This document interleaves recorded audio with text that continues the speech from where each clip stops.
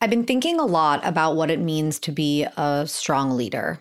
And this is not news to anybody listening to the Fahrenheit podcast. This is a constant conversation, dialogue with others and with myself. And the definition of a strong leader is constantly changing.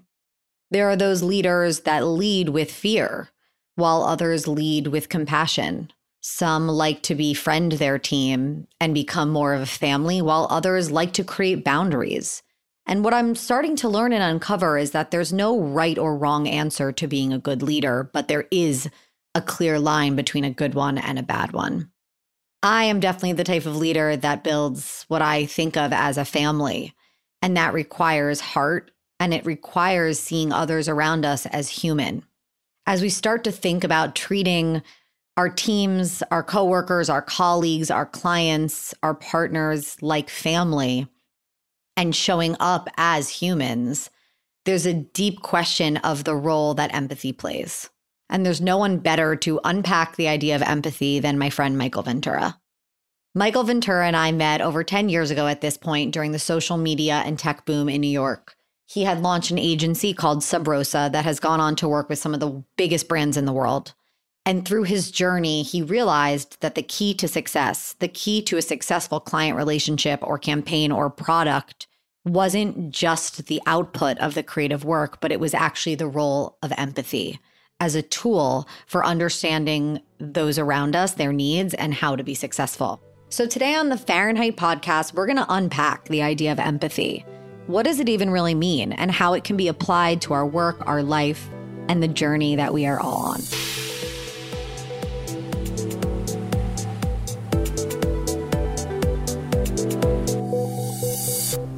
I'm excited to have you on the podcast today to talk about leadership and empathy and building brands and businesses, and would love to just start out by asking you, what is empathy? So empathy is one of the words that's probably most commonly used and most commonly misinterpreted or misunderstood also. It's like in our vernacular, we see it in every headline, everywhere we go, but it's not something that people have a uniform definition for. So sometimes I actually define it first for folks by describing what it's not. It's not being nice. It's not being sympathetic or compassionate. Those are wonderful things, but those are not empathy. Those are side effects of empathy. If we're practicing empathy, the likelihood of us to show up in those other ways increases. And so when I think about empathy, it's really about perspective taking. And perspective taking for a variety of different things. Could be perspective taking on you and what it's like to be Farron. Could be perspective taking on a part of myself or an issue that I'm confronting within me in my own sort of journey of self-work and things that I'm tackling. Some psychologists will tell you that you can't have empathy for yourself, that it's too hard. And I agree with that as a whole. It's hard to have empathy for Michael Ventura. But I could have empathy. I could have understanding for a facet of myself or for a particular circumstance I'm going through or some repeatable pattern that I've been encountering time and again. If I could go a little nerdier, the reason why empathy is also tricky is that there are three main types of empathy. And no one ever talks about that. They just talk about capital E empathy. And so the first type is affective empathy with an A. And affective empathy is sort of like golden rule behavior. So you and I are in a room. I see you across the room. I say, oh, Farron looks sad. What would I do if I was sad? I'd want to be consoled. So I walk across the room. I put my hand on your shoulder. I say some nice words. But what if when you're sad, you want to be left alone? Effective empathy isn't always right because it carries with it my bias. My own projection of what I would want in any given situation. That's right. I'm saying what Michael would want if he was sad, not what Farron would want. So that's why effective empathy often gets confused with sympathy, compassion, things like that, because who doesn't want the world to treat them that way, right? So we kind of expect those things to be reflected back, but those aren't always the right answer. The second type of empathy is somatic empathy. That's the physical feeling of the emotions of someone else or the experience of someone else. So an example that everyone's probably had at some point in their life is when you see someone slam their hand in a drawer or a car door and you wince, you almost feel like it happened to you for a second.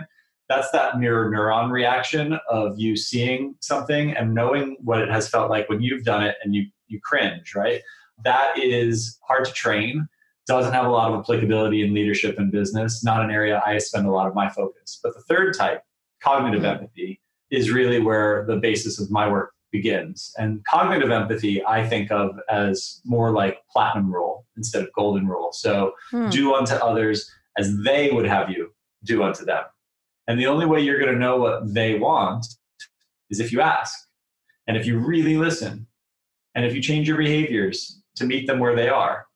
And that's the difference between effective and cognitive. Because if I look across the room and I see you're sad and I walk across the room and say, hey, everything okay? No, I'm actually a little sad. Is there something I can do for you? Actually, I'd really like to be left alone. No problem. And I go away. Now I've met you where you are. And through dialogue, we got to a place that works for you. How do you apply this to businesses? So the work that you do, you're obviously the founder of Sabrosa, which is an incredible agency. What was the point where you realized, wait, this is an unlock for my business and I should actually teach and help other businesses and brands lead with this applied empathy?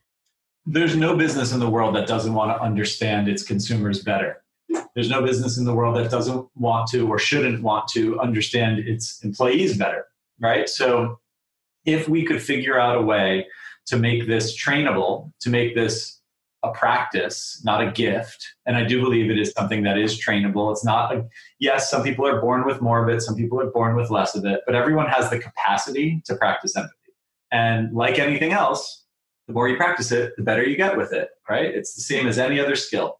And so by developing tools, frameworks, methodologies, different ways of approaching the practice and the muscle building of the habit of empathy, we found some paths in, and we've used those in a couple different ways. We use them in our own research when we want to understand consumers better, when we want to help our clients get inside the mindset of folks they're trying to target. We use it a lot of the time in leadership development inside companies. I'd say almost 50% of our work is around organizational transformation and specifically working on the internal team.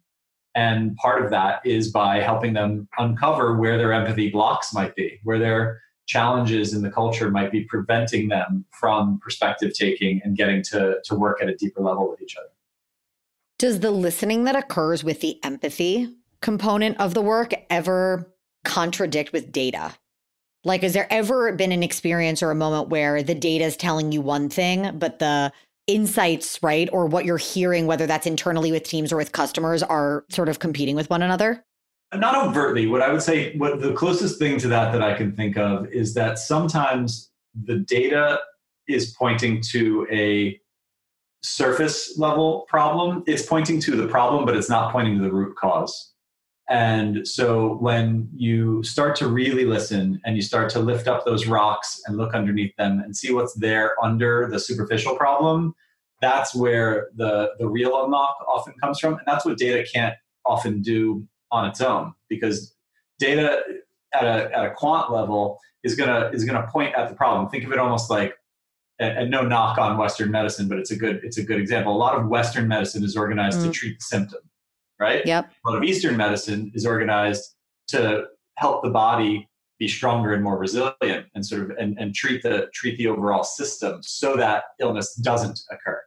Right. And so what we like to think about with this is that it does come a little bit more from that Eastern mindset, which is how do we get a more resilient, strong, integrated, thoughtful, empathic culture so that these superficial problems kind of wash away. Do you think that resiliency and empathy are critical to creating culture? Can brands exist without it? Can businesses exist today without it? For a short period of time, but is it going to create staying power? No, I don't think so. I think that the world expects more from its employers. People, even if you're working a minimum wage job in a career path that is not your forever job, but it's your right now job, the world has changed enough and the expectations on what you get from your employer have changed enough that even in those circumstances, you should be treated like a human. You should have the sort of compassion and a willingness from the organizational level to help you feel like you're thriving and growing and evolving in your career path. Even if it's entry level, day one, first job, straight out of school, whatever it is, it's incumbent upon organizations to think that way and to be thoughtful. Do they all do it? No. But the ones that don't have talent shrinkage, people go elsewhere, they have reputational damage. That has knock-on effects to how their consumers perceive the brand. Some consumers don't go to certain brands because they don't believe in the brand's ethics or the way they treat their employees or the way they show up in the world. And in the recent months with the racial justice movements that have been happening, to not do anything is just as complicit as to be doing something poor, right? Like if you're doing something negative in the world, you're going to get called on it now for sure. If you're not doing anything, that's just as bad. Like you've got to do more than nothing. Do you think it is a responsibility of every brand and business to show up that way? I mean, I guess the reaction I'm having to this is like, okay, so I as a leader buy into this. I'm like, Michael, tell me all your secrets. How can I be a more empathetic leader? How can I use this to build my brand, my business, and also my clients' businesses, right? But I guess that part of what we're uncovering here is that not everybody wants to show up emotionally for one another. Not everybody wants to sort of do the work, as we call it, right? So I guess, do you ever get resistance? Or do you ever find yourself in a position where someone's not a believer? All the time. And we're not trying to pour Kool-Aid down people's throats either, because this is a spectrum. There is a way to begin practicing empathy that isn't about capital W self-work, going in and doing all of the big gut renovation on your ego, right? Yeah. It might just be about the way you reword and organize your performance and evaluation criteria for your team so that it's organized around getting better, more well-rounded feedback. That's an easy first step for a lot of companies. In fact, it's one that we just did for a big tech company who wanted to bring empathy into their culture a bit more. They realized, particularly at a manager level, that managers in this organization were really suffering from burnout. They were overworked. They were underappreciated. They were losing managers who were leaving to go elsewhere because the culture wasn't really set up to let managers thrive. And we looked at that a bit more. And managers have a tough job generally in any organization because you've got the responsibility of managing folks below you. You've got to manage laterally across your peers, and you've got to manage up, right? And it's the most thankless job in show business, right? So like if you do your job perfectly well, nothing happens. If you do your job slightly poorly, then all of the laser pointers get put on your chest, right? Yeah, it's really like that rough rung on the sort of hierarchical scale. Totally agreed. Yep. So with that, we looked at what are some of the ways we can empower managers to be more set up for success. And we looked and we talked with hundreds of them in the company, and we learned a bunch of stuff. And one of the big things we learned was training is important and it comes too little too late. So how do we get them training faster and more effectively to be a manager so that by the time they have headcount, they're well equipped to do what they need to do? But then more importantly, how do you get remunerated for the right behavior? Because what we discovered in this company was that remuneration, particularly promotions and salary increases, were the driver of 90% of the people's goals in this company. And that's probably true for a lot of companies too. So how do we put the right criteria in place for your performance and evaluation so that if you are behaving more empathically, if you are eliciting feedback from your colleagues, if you are working collaboratively and making an effort to find middle ground with your peers, if you are doing all of these things that are blocking and tackling kind of jobs for a manager, but if we're putting them in the criteria as such that if you're doing it well, you will be promoted, then we're rewarding the right behavior and that the right type of managers will start to emerge. It doesn't have to be about that capital W work straight out of the gate. It may get there, and it might even be a Trojan horse to getting there, but it doesn't have to be the way we start the conversation. Do you find that there's been a shift in organizations wanting to lean into some of these more emotional questions around leadership and around growth? Definitely. I would say over the past couple of years, it's been a steady increase. The quarantine and COVID particularly accelerated it through the roof. There are a couple of reasons for that. I think first and foremost, everything changed in an instant, right? All of a sudden now I'm working at home. I've got a different way of working. I've got different tools to work. I've lost that connectivity. I value it more because I don't have it, right? By having it taken away, you now realize what you've been taking for granted all of this time. Totally. But then in addition, something that's been really beautiful to watch is I've seen clients discover stuff about their colleagues that they never knew. They might have worked with someone for 10 years, but they didn't know Mary from down the hall who works in PR has 3 kids and loves art. But because Mary's taking Zoom calls all day from her home, and you see the kids running around in the background, and you see the beautiful art she's got on her walls, all of a sudden, Mary's a person. She's not just Mary from down the hall. right? And you start to see the whole person more fully. You start to see what Mary's life is like. You start to see what her interests are. You start to see that she's a mom and a caretaker and someone who appreciates art in ways that maybe you didn't know before, right? And all of a sudden, Mary is someone you know better, even though you're not together and you're not working in the way you used to. And so Zoom has actually, or any kind of video conference, has given people windows into their colleagues' home lives. And that's kind of triggered a desire to know each other better that has emerged out of this quarantine, which is kind of cool and a completely unintended consequence, obviously, but something that for us, as we do a lot of work around leadership development and internal culture, it's been a driver for people making the effort and increasing their willingness to evolve and change the way they work together. I actually would take it one step further to say, like, visualizing people in their lives, in their homes, is a great reminder that they are human. And I actually have found that for us at Fahrenheit, 100%, and this might not be true for every organization, but for us, one of our keys of unlocking a sort of success within our team has been knowing each other as humans and understanding in some capacity. And this doesn't mean, to your point, like the big capital W, or that I know every granular detail of my team's life, but when I know what my team is feeling, what they are going through, I then know how I or the team can respond. And having that context, for example, a member of the Fahrenheit family is a single working mom. We're here by knowing, with that knowledge, I actually feel more powerful as a leader because I can adapt and evolve, whether it's something as literal as my schedule with her or the amount of time that I need with her or what hours of the day to like maybe not give her that extra phone call. I feel like that in some ways has unlocked, one, feeling more like a family, and two, this feeling of accountability. And I wanted to ask, do you find that with empathy, people feel more accountable to one another, not just to the work? Yes. And I would say that the accountability comes from a couple places. It comes from that braiding or interconnectedness that you start to have as you understand people more fully and they understand you. One of the exercises we often do with folks is about almost developing like a user manual for yourself. Like, if you were going to work with me, like, what do you need to know? Like, I don't work well on impromptu brainstorms. I need a half hour to prep. Or if you want my full attention, I need an hour when I first get in the morning to clear my inbox. Like, whatever, like, just like, what are those idiosyncrasies of you that you often don't tell people, but if they knew, you would work so much better together. Oh, it's so true. And actually creating the culture or the landscape for that conversation to even happen feels kind of like a shift and super important. I remember when I worked for Michael Kors, like, I never felt fully aligned. The way that we used to work, the certain hours and time frame that we had to work. Even I was just having a conversation about this earlier, like the clothing that I had to wear, just like there were so many things that if I was writing my user manual would have been off about that job. Whereas at Fahrenheit, one of the beautiful things is like I get to craft it. So it's very much within my flow.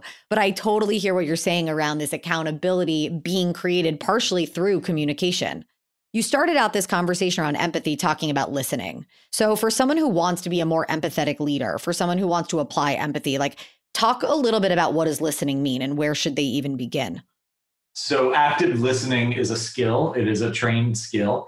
It is not that far afield from other meditative practices in some way, because we as humans really often have that tendency to keep the conversation going. Particularly Americans have in business culture, like, dead air is like really tough for a lot. It's like, wait a minute, no, we'll just we'll keep filling that air all the time. But in a lot of European business cultures, or even in Southeast Asian cultures, that spaciousness is okay. It feels totally different. It's contemplative. It gives someone some room to put their thoughts together. There's no expectation that it's one constant thread. But active listening, one way you can practice it is by noticing when you're actually fully listening and processing versus when you're half measuring that. And the other half of the time, you're planning what you want to say and waiting for that person to like take a half second so that you can like jump in and say the smart thing that you want to say. And a lot of people do that. And that's just also the way business has rewarded this behavior for a long time, is that, like, a lot of people want to be the smartest person in the room. And I've been in so many rooms where people are like, it's very obvious. Like as an outsider consultant going into these companies, sometimes I'm like going on safari, right? And you go in and you kind of like watch all the wild animals and you can see like all the power structures and all of the different tensions and things that are kind of playing out in the room. And often it's about, impressing the decision maker or being the smartest person in the room or making sure that everyone knows your point has been made or whatever it is. All of that's good data. All of that's something that as an observer, as someone who is going to really practice active listening and practice empathy, all of that's input to understanding where the problems might lie, where the permission structures might exist, where the policies might need to change and evolve. It's so funny. I really resonate with what you just said because I think in the earlier days of my career, I really honed in on the voice. Like the muscle that I worked was, maybe I wouldn't give myself credit as being the smartest, but definitely the loudest, definitely the most opinionated, definitely the most passionate. Whereas now the thing I'm working, the muscle I'm working is that strategic listening or active listening, as you said it. It's funny. I sort of very similar to meditation in the sense of you find yourself sort of, to your point, dozing off or thinking about what you're going to say next or thinking about the meeting that you have instead of just pulling yourself back in. For anyone listening to the podcast right now, pull yourself back in and like actively listen to this conversation. And I think it is a really hard skill. And part of the challenge with this sort of empathy and what you're saying is effective empathy is saying, this person had a rough day. Let me console them because that's how I would want to be consoled. I would want someone to reach out and say, Farron, are you okay? Really, though, this cognitive empathy is about first and foremost listening, or maybe it's really about asking the question, which sounds so simple and yet effective. Yes, but the problem with it is that it's more work. And so a lot of people don't want to do it because it's going to take 10 extra minutes. It's going to bring up stuff that maybe you don't want to do. Right? To have to go ask the question as opposed to assume that this person would want what I want. We're already, we're going to have a dialogue now, right? So now I've opened the can of worms to have to now I got to listen. And I got to show up. Right? So it's more work. And so, people don't always want to put in the work. One thing that I think is a really powerful, easy to adopt first step for a lot of people is just rethinking some of the questions you ask all the time and thinking about ways you could ask them slightly differently because you get such different answers. So a good example. So you and I start our conversation to say, hey, Farron, how are you? And you give me the answer you've given 10 other people because you get asked, how are you all the time? But what if I said, what's it like to be Farron today? You'd give me a different answer. It's the same question many ways, right? But as selfish as it may sound, being a good question asker actually is more interesting for the listener also, because you're going to get stuff that's more dynamic and more personal and often more rich. One of my really great mentors once said to me, know what motivates your team. It was this idea that what motivated one person didn't motivate another. And interestingly enough, you talked about sort of that managerial level employee at the tech company and how a lot of them are motivated by growth, right? Financial growth, growing in their roles.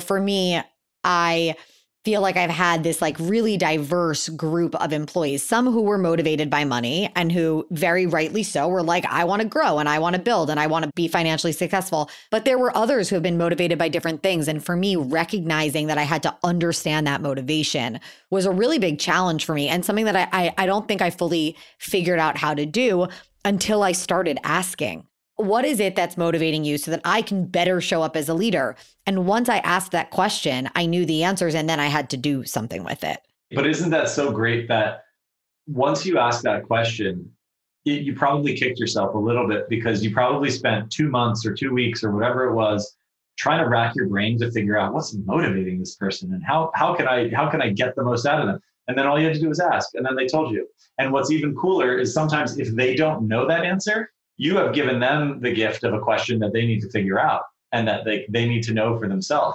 Then that capital W work just starts happening and you don't really mean to. You just ask the question, what motivates you?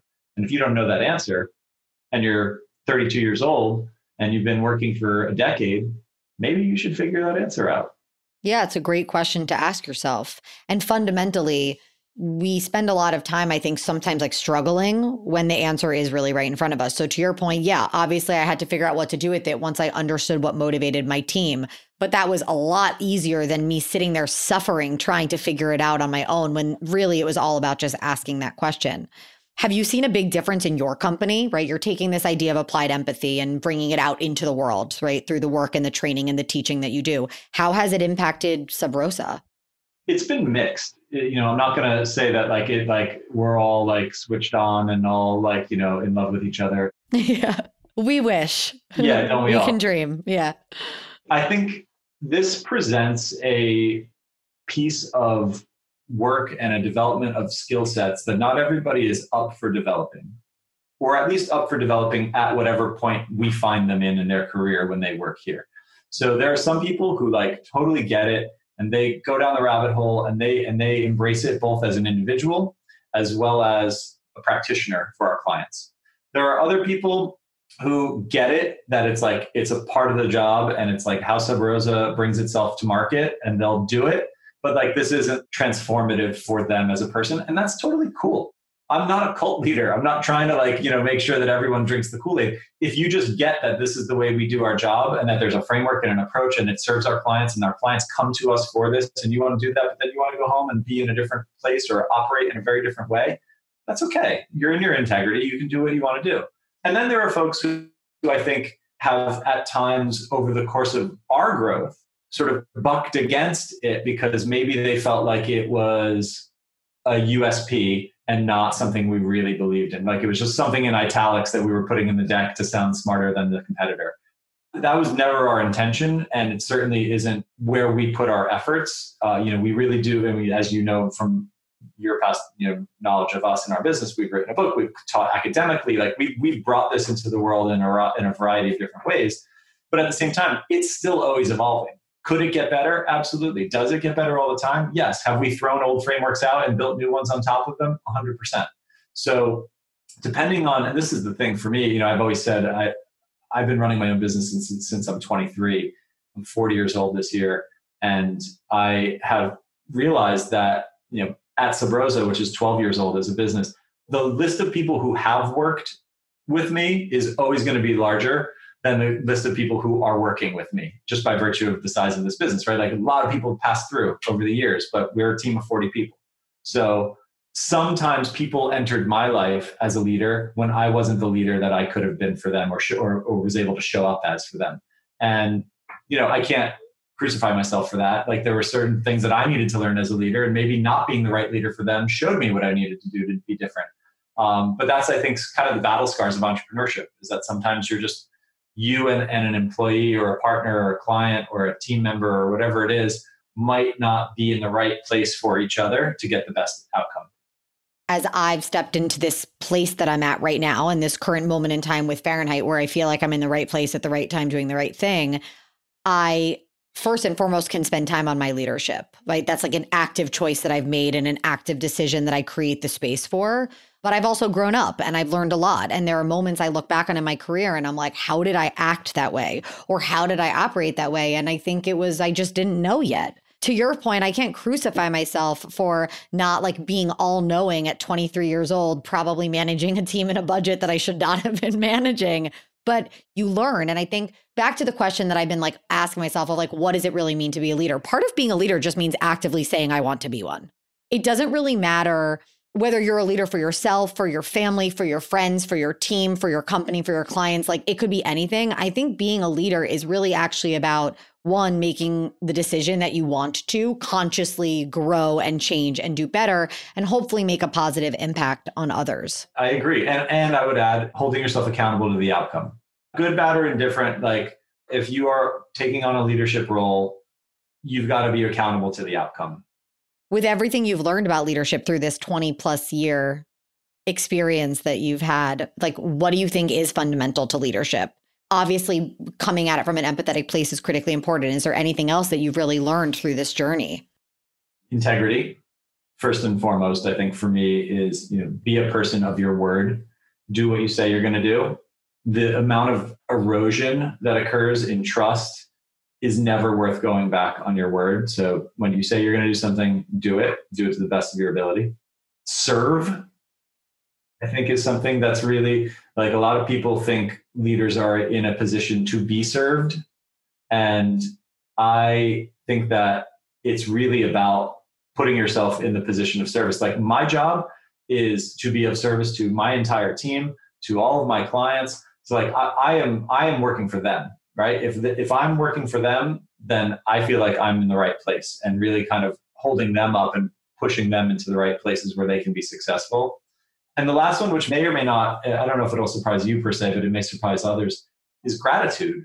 And that's like a word that gets thrown around in a lot of circles. And I don't mean it in like a puffy sense. I mean it in a really, I am fucking grateful to have this opportunity to be privileged. And as a white cisgendered male in this day and age, I know how much privilege I walk into every room with.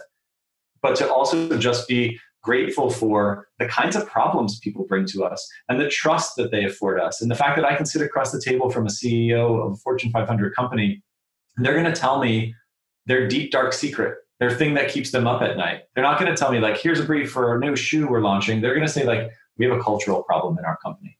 Here's what it is. And we need your help fixing this. And to me, like that, what a gift to be able to work on those types of things. And in this day and age where those types of things impact the lives of tens, if not hundreds of thousands of people, when you think about employees and then those employees' families and all of the people that they reach, it's really important work. And I'm excited and grateful to get a chance to wake up every day and do it. The idea of accountability is so rooted in this idea of service and gratitude, because if you're really thinking about how am I serving others, and in some ways you feel really accountable to them. I definitely know for me, the motivation that I have every day is my team. More than my customers or my clients or probably even my family, although don't tell them that. Like, I just want to crush it for my team, for these people that are putting their faith in me as a leader to, inspire them every day. And definitely during COVID, even baseline of like pay their salaries. Like it's really my responsibility. Do you think that empathy and responsibility are inherently connected? Is part of being a good leader, being responsible to understanding what makes your team tick or how they want to be treated to the point of not projecting your own views?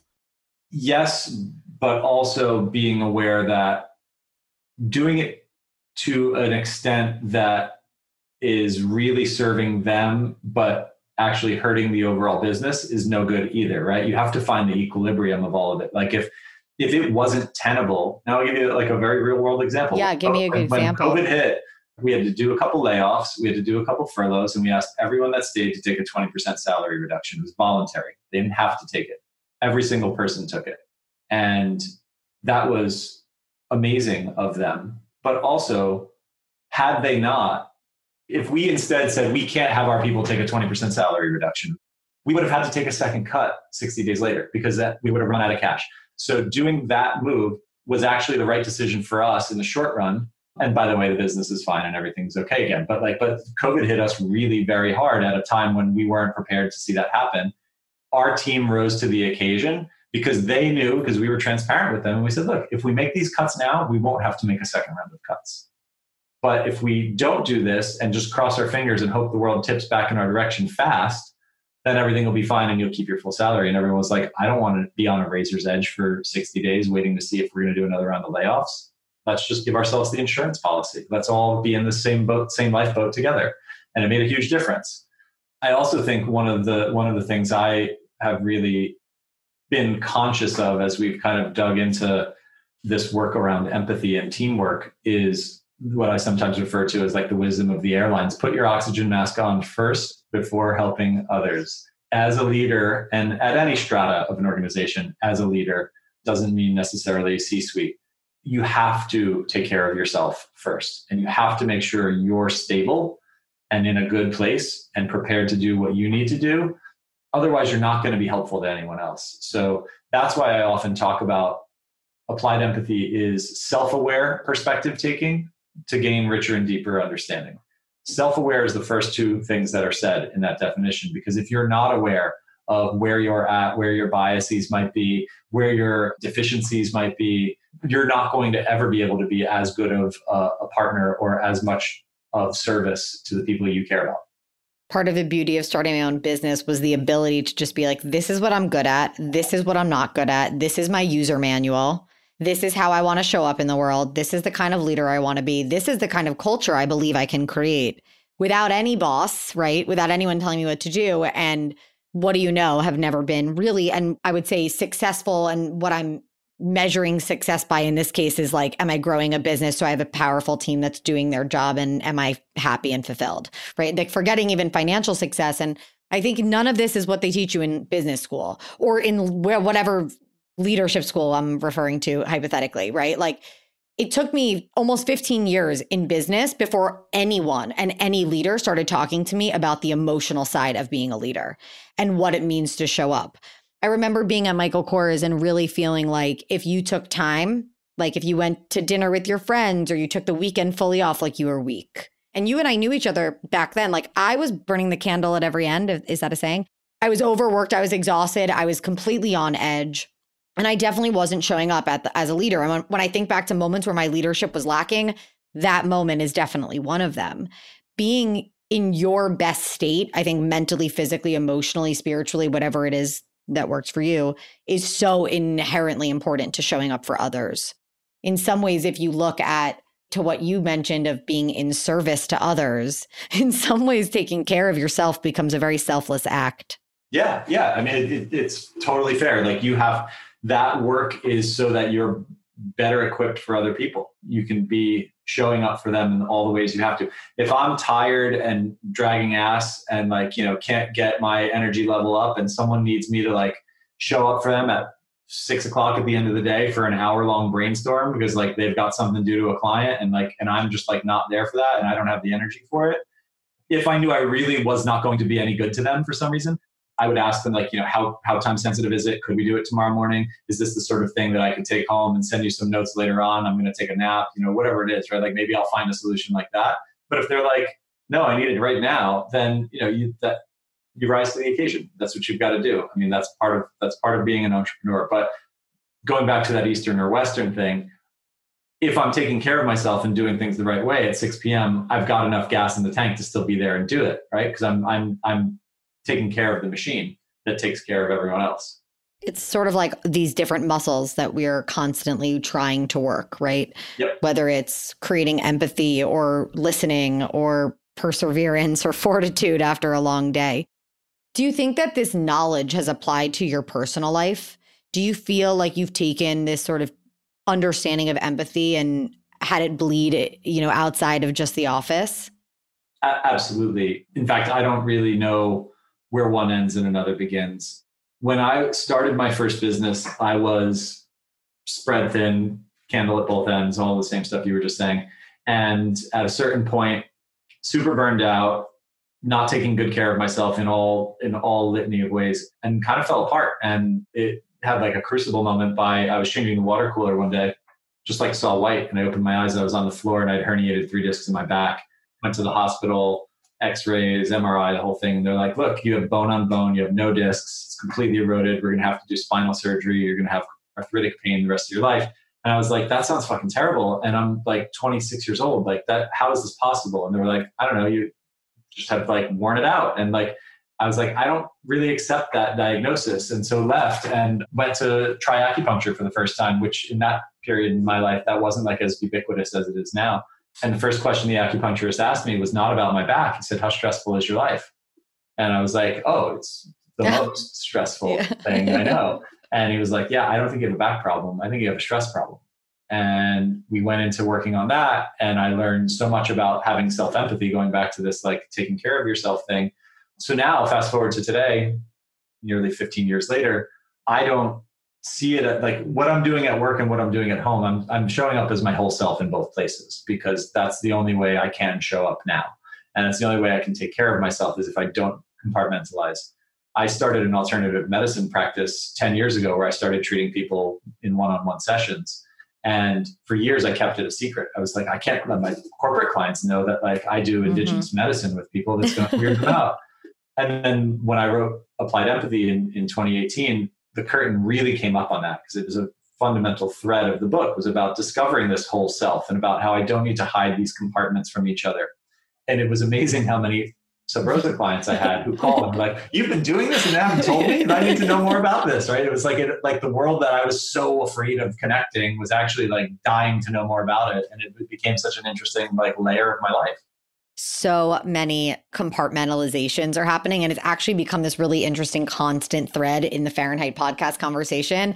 I mean, you and I ran into each other in Morocco one time, and like, I feel like you knew me as like Jet Set Farron, who was this travel at the time pseudo blogger. And then there was like the corporate Farron who like would show up at her fancy corporate job, managing budgets she probably shouldn't have been, but managing. And like, I always had to keep them separate.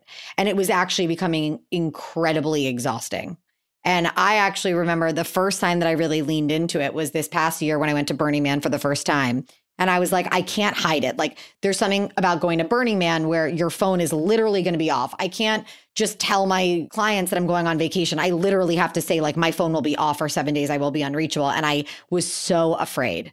I was so scared of telling people this. I had been like hiding this other piece and this other part of myself for so many years from these corporate tech, mostly male, quite frankly, founders. And I was just like, screw it. This is exactly why I started a business. And this is exactly the type of culture and that I want to create. And I also want to set an example for my team that when they want to go out into the world and experience things or do things or have side hustles or spend time with their family, that we create the space for that. And I did it. And of course, what do you know? I got back like half of the founders were back, me too, I'll see you there. And the other half of the founders were like, have the best time. I hope I don't hear from you for 10 days. And so I do think that it is ironic that like the thing we've historically been taught in business is to show up in this professional sense. And I think those lines are getting blurred. And I think for me, I've found more success in being myself than I have in trying to be professional or a leader or create boundaries. Actually, the less boundaries that I've created with my team, the more successful I think we've become as a team. The increase in conversation with HR leaders in our business around, not to the expense of all of the DE and I work that they all need to do on all the diversity issues that we know, but a lot of HR leaders are also paying more and more attention to cognitive diversity and making sure that it's not just visible diversity, that we have gender balance and that we have racial balance, but that also like that we have cognitive differences, that we're recruiting from places that are going to bring divergent thought and that are going to help us, see problems from new angles. It's not enough to just change your quotas, but you're still fishing in the same ponds. You have to really think about who are the people you want to surround yourself with that are going to push you, make you think differently. Yeah, interestingly enough, we had one review on the Fahrenheit podcast on Apple, and the reviewer said like really well thought out, beautiful podcast, but I don't remember the exact words, but they said like it's coming from a very narrow place. I took that feedback to heart, and it's something we had actually talked about before, which is myself and a few people on the Fahrenheit team, we come from similar backgrounds. We come from similar backgrounds in terms of doing marketing in early stage tech companies during sort of the boom here in New York City. And that's the world, that is the context that I live in the world around me. And I've actually been thinking a lot about this. How do you create diversity? I've been calling it diversity of context. What world and lens do we come from in order to challenge each other's thoughts and show up in a broader, more global view? For a founder who's starting out, and maybe not even a founder, but for anything, an entrepreneur, a creative, a business leader who's just starting out on this journey of leadership and wanting to show up more for themselves and for their team, where should they begin? Build your risk tolerance smartly and at your own pace. Ooh. Entrepreneurship is a marathon, not a sprint. And if you're trying to just take big risks and take big swings every single time, you might hit a couple big ones, but you also might really put yourself too far out in front of your skis. That's like 3 different sports metaphors, but you know what I mean. And I think that the pressure often around us to see how big bets are being made elsewhere sometimes makes a new entrepreneur feel like, well, that's the way entrepreneurs work. You've got to be this like audacious risk taker. There are lots of ways to be an entrepreneur. And one of the pieces of advice I got early on from a friend was the most important thing is staying power. Will you be around in 6 years when that person you met then needs you now? Right? And like, will your business have evolved and still be meaningful and still doing the kind of work that they're looking for? Because it's remarkable. I mean, I have some clients that I'm working with, they're on their 4th job I've been working with them for over a decade, and they've bounced around to different companies, and they've always known they could call us and we would be a good partner to them. And like, to me, that's the mark of a business that's built resilience. That's the mark of a leader. And I think it comes back to really building relationships for sure. And in some ways, building relationships starts with actually listening and trying to understand the person on the other side. Thank you so much for this amazing conversation. I'm not going to lie, I'm about to go do this exercise that I was like scribbling the notes down with my team. So I'm going to steal one of your empathy exercises and do it with the Fahrenheit team. I loved this conversation. It was so nice to see you. Yeah, you too, Farron. Thank you. This was a pleasure. And, congratulations on everything you're doing, and keep asking good questions.